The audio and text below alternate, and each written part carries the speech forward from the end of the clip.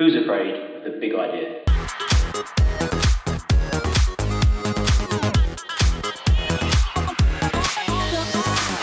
Welcome to Who's Afraid of the Big Idea, with me, George, and Jamie, a retail podcast tackling the industry's biggest challenges, opportunities, and innovative thinking. Through meeting individuals and looking and exploring their organisations, we hope to share with you, our audience, some wonderful insight to help you tackle your big ideas. Enjoy the show. Hello guys, and welcome to another episode of Who's Afraid of the Big Idea. This episode's a little bit different. I've got the pleasure of speaking with Hetal Desai from Ocado. Hetal's the Head of Finance, UK Retail, Partners and Technology.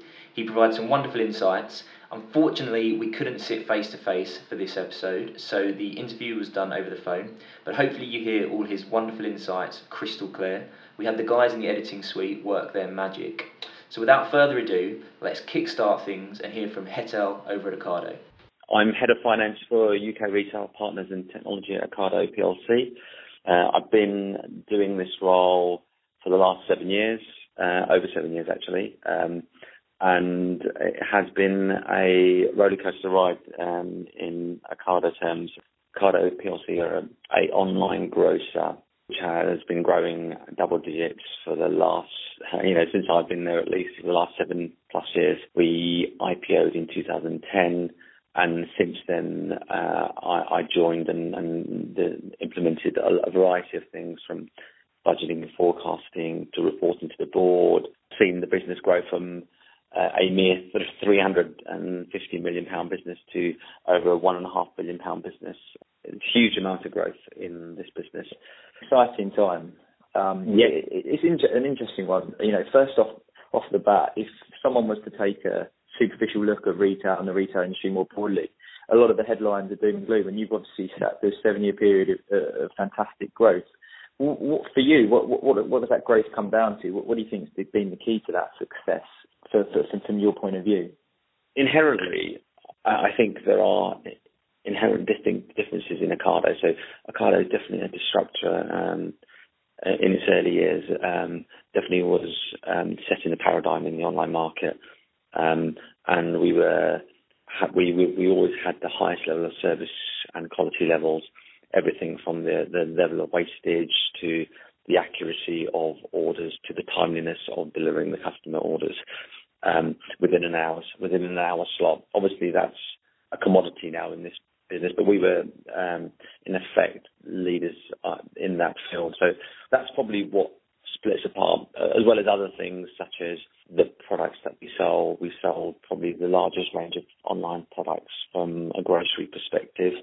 We also then changed the paradigm in terms of what our offerings, in terms of our range. So we started a non-food business selling everything from homeware products to dog and pet and general non-food items to a variety of customers. And we've launched an online business called Fabled. So we are definitely always looking to do new and innovative things in the market, whether it be changing the way we deliver to our customers and also how we improve the quality and service, to launching new solutions such as providing a business called Fetch, which provides everything that you would need for a pet, if you've got a pet, to a new beauty business, as well as providing a general merchandising offering. So all the traditional non-food offerings that you would get. They're the kind of things we have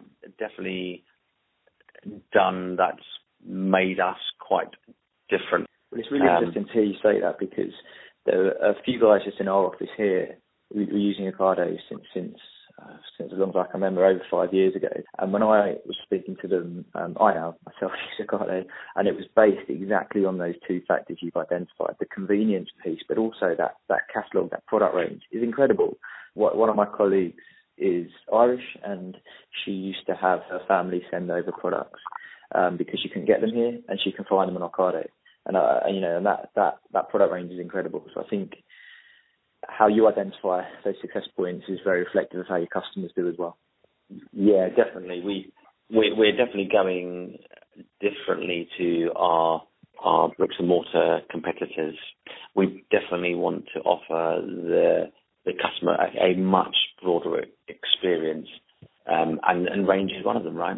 We definitely see range as critical to us, and we definitely want to see a growth in our range, and so we've constantly looked to grow our range over the last so many years since I've been here. So it's definitely important to us, and I can see that continuing as we start launching other general merchandise offerings in specific markets that we want to compete in. And are these decisions a combination of strategy and also technology? How do the two play together, and how do you see that in your role? So you mentioned strategy, and you mentioned our core offering. Now, in terms of, yes, strategy, we definitely are a business. We definitely don't see ourselves as a mature business. So we are constantly, if you looked at the period between 2010 and 2016, we've been growing on average. Our compounded annual growth rate has been around 14% year on year, which is huge growth, and that's just our retail business, yeah. And if you look at the orders per week during just the last few years, has been growing at 13% compounded annual growth rate, but that includes us taking on the Morrisons online offering. So we basically started offering Morrisons a end-to-end service from, I think we launched broadly in 2013. So if you include that business in our number of orders that we actually fulfill through our warehouses, our compounded annual growth rate has been around 30% over 2013-14 to 2015-16. Huge growth. And look, if you compare it against the grocery market, we kind of stand out. And if you looked at our analyst presentation that we gave in 2016, we kind of said something that really stands out for me personally is that our year-on-year UK gross sales 12 weeks ending the 4th of December 2016, year-on-year percentage just in that period was 13.1% for Ocado.com. And then compared with the people who we think are doing well also in terms of the grocery market are the discounters. And if you take someone like Lidl and Aldi, they were going at 8.3%. And then the others were growing single digit or negative in that time period. So we have done exceptionally well, and we always try and stay ahead of the market, and that's definitely a strategic element that we've definitely tried to do so. And then like I said to you, it's in our service offerings, we're always trying to maintain our high level of service offerings in terms of item accuracy. Normally that is around the 99% mark. So we try and deliver to that. And then in terms of orders on time, we try and stick at around the 95% mark. I think in 2016 we were at 94.9% for the full year. Our range, if you include the whole of our Ocado.com's what we call SKUs, for each different item of products that we have, is over 50,000, right? It's huge. I don't know any other grocer that would offer that level of kind of range.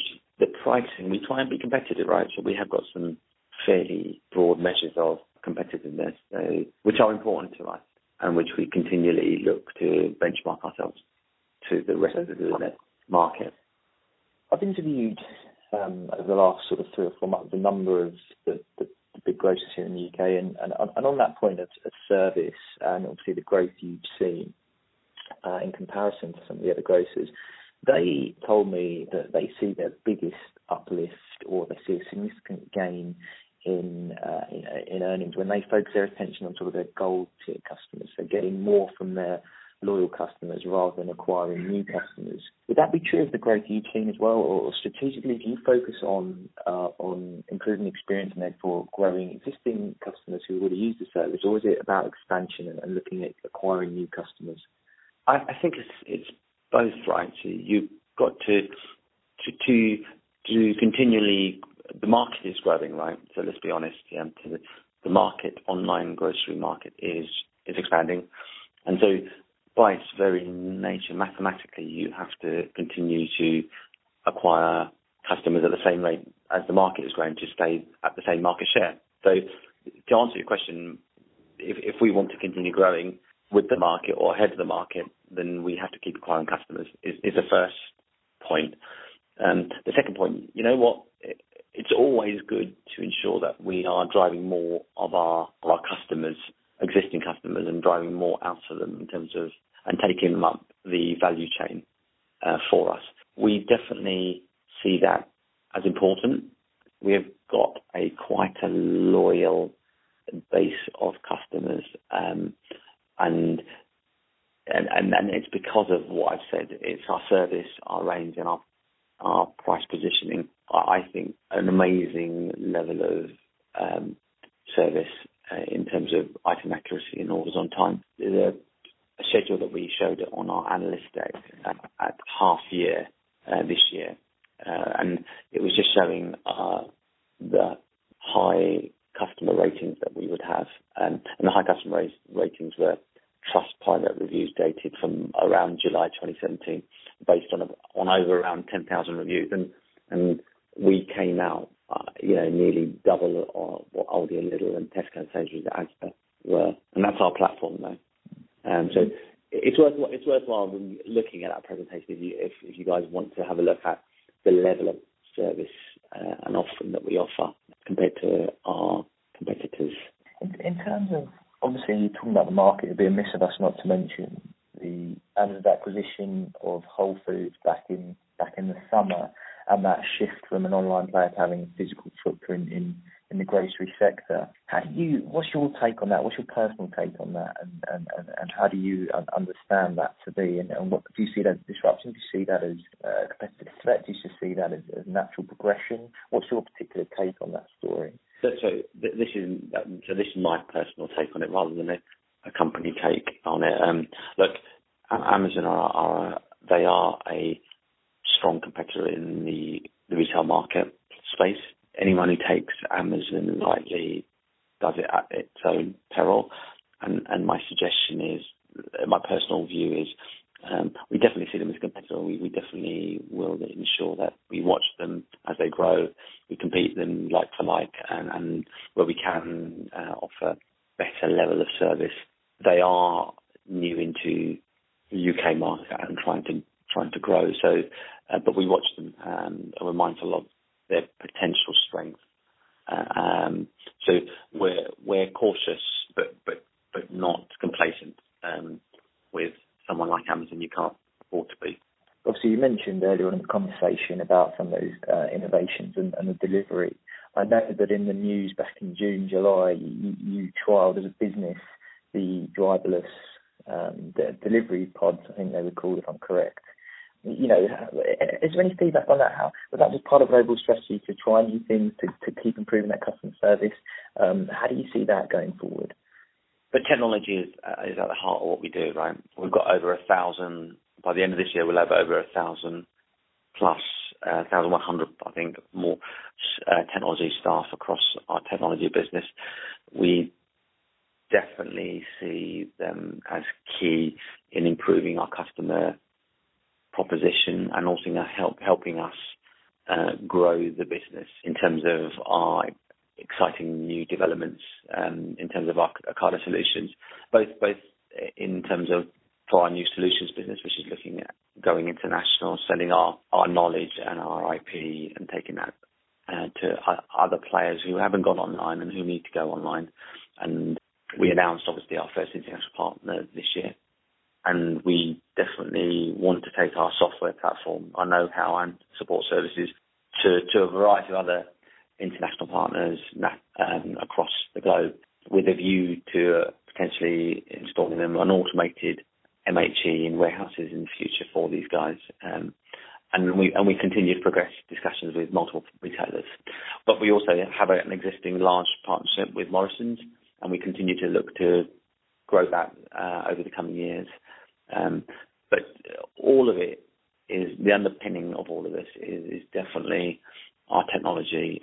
The reason why we are where we are and the market disruptor and ahead of the market and growing double digits every year, it's largely due to the fact that we do invest and we develop, and we're continually looking at the ways to improve our offering to both our customers, but whether they be a single customer like Morrison's, or whether it be the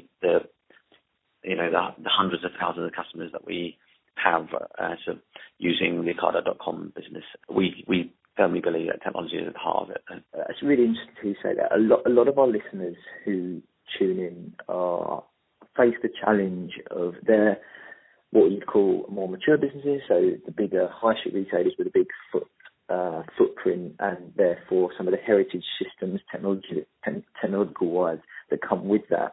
If you have one bit of advice for a retailer today, based on your experience and your observations in your current role, but also in your day-to-day and your previous experience, what bit of advice would that be for some of those retailers who are making these decisions now to weigh up technology investment or adapting new processes or innovating? Would you have a piece of advice you would suggest? Yeah, so this is probably what I know best, right? Because I've been here in head of finance role for 7 years at Ocado. I've done a multitude of different roles, both technical and non-technical, and I've done an immense amount of change. So at the heart of a lot of those changes has been technology. So I was key in installing Hyperion into our business. We obviously, Ocado, are not a mature business, but we definitely, the rate of growth we grow at, in retail especially, the detail that's required and the constant information that's requested from a variety of sources, whether it be the operational retail teams to the senior board, is immense. And what we were finding is that we were constantly battling with spending 80%, 85% of the time getting the data together, and 15 or 20% then making a decision on what we've found, which is ludicrous. That's not the mix that you should have. And so I firmly believe there's a better way of doing things. And so what I decided was that, as well as the fact that we were growing, the fact that we were spending the wrong portion of times in supporting the business and stakeholders around the business in decision making, as well as the fact that we were spending too much time reconciling to get to what we thought the right historic number was, to the fact that we were growing our business in terms of complexity and sheer mass. I decided that we needed to take a different option, and we introduced Hyperion, and that definitely has been a godsend. It's definitely allowed us to scale and grow much faster and concentrate our time effectively on the most important things, which is decision making, and not getting data together, which is silly. My staff can now spend more.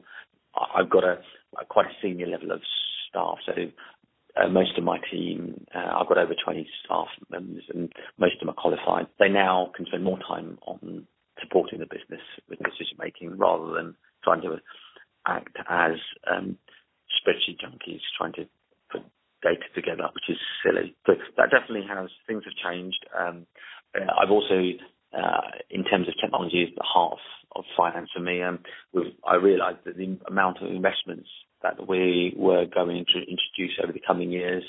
Some years ago, I decided to also look to get a project measuring tool. So we decided to use Oracle project costing, and so we introduced phase 1, and we're about to introduce phase 2 of Oracle project costing. So the beauty about this is that it allows the business and my staff to basically look at projects, look how much we've spent on the projects at any point in time, look at POs that are open, accruals that are in the system at quite a granular level. And then we can also load budgets and forecasts to get the correct comparative. So, and then look at lifetime to date spend in project costing. So it has been a pretty decent tool to introduce for a business that heavily relies on capital investment and has a plethora of projects running at any one time. So definitely those two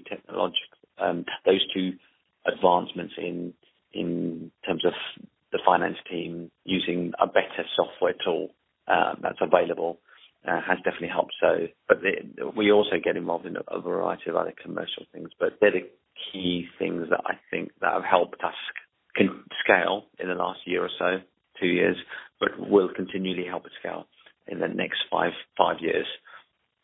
So it's identifying that solution that fits for you and your business, and then making sure it's measurable in terms of the impact, and also in terms of staff and the people within the business being able to use that technology or software to really maximise on the investment within it. Would that be correct? Yeah, absolutely. So before I start any technology decision or looking at what I want to change in the business, I usually have a firm, clear idea of what I'm trying to deliver, and I also always constantly ensure that it's going to create. I'm delivering a benefit for the business. What I tend to do is do some really basic things. So to have a clear goal in mind, I always ensure that I have the right resource at hand to help me along that journey of delivering or executing the plan for introducing new things. And we constantly look at, as we going through that journey of implementing, making decisions as we go along. I think what I found is in a business like ours, which is technology, it's quite easy to have scope creep, and in a business like retail, where once they see the benefits, the stakeholders around that would take advantage of these technologies would easily increase the scope. But I try and keep focus and keep things pragmatic, and to ensure that we can deliver the project to time and to budget, and ensuring that what we set out when we first set out, the deliverables we and the benefits are delivered upon.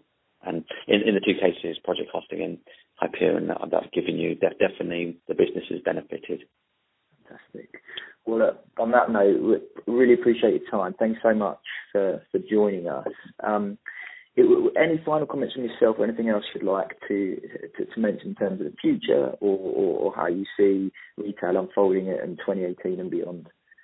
Yes, and specifically, I'm going to talk about retail finance. So the finance team within the retail space has to continually look to evolve and provide a level of granular data quickly and effectively and accurately. And as I see it, the finance community must look to take advantage of the software tools and software that's out there to help that decision making. Because the businesses that are going to survive are really going to be the businesses that make decisions quickly and effectively and on a robust data, right? And if your finance team can support this decision making process, then they have the tools, then that's obviously going to help you your competitive advantage in the marketplace. So yeah, I'm a firm believer that the finance team will be at the heart of decision making going forward, but they need the right tools to help them grow the business and continue to make better decisions for the business. Fantastic. Well, thanks so much for your time. Thank you for joining us. Thanks, Sean. Thank you, guys.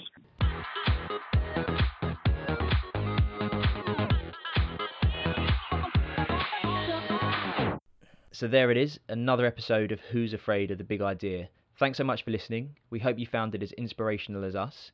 To learn more or to check us out, follow us at OneConnected, that's the number 1, Connected, on Twitter, or check us out online at www.oneconnectedcommunity.com. That's 1ONE, connectedcommunity.com.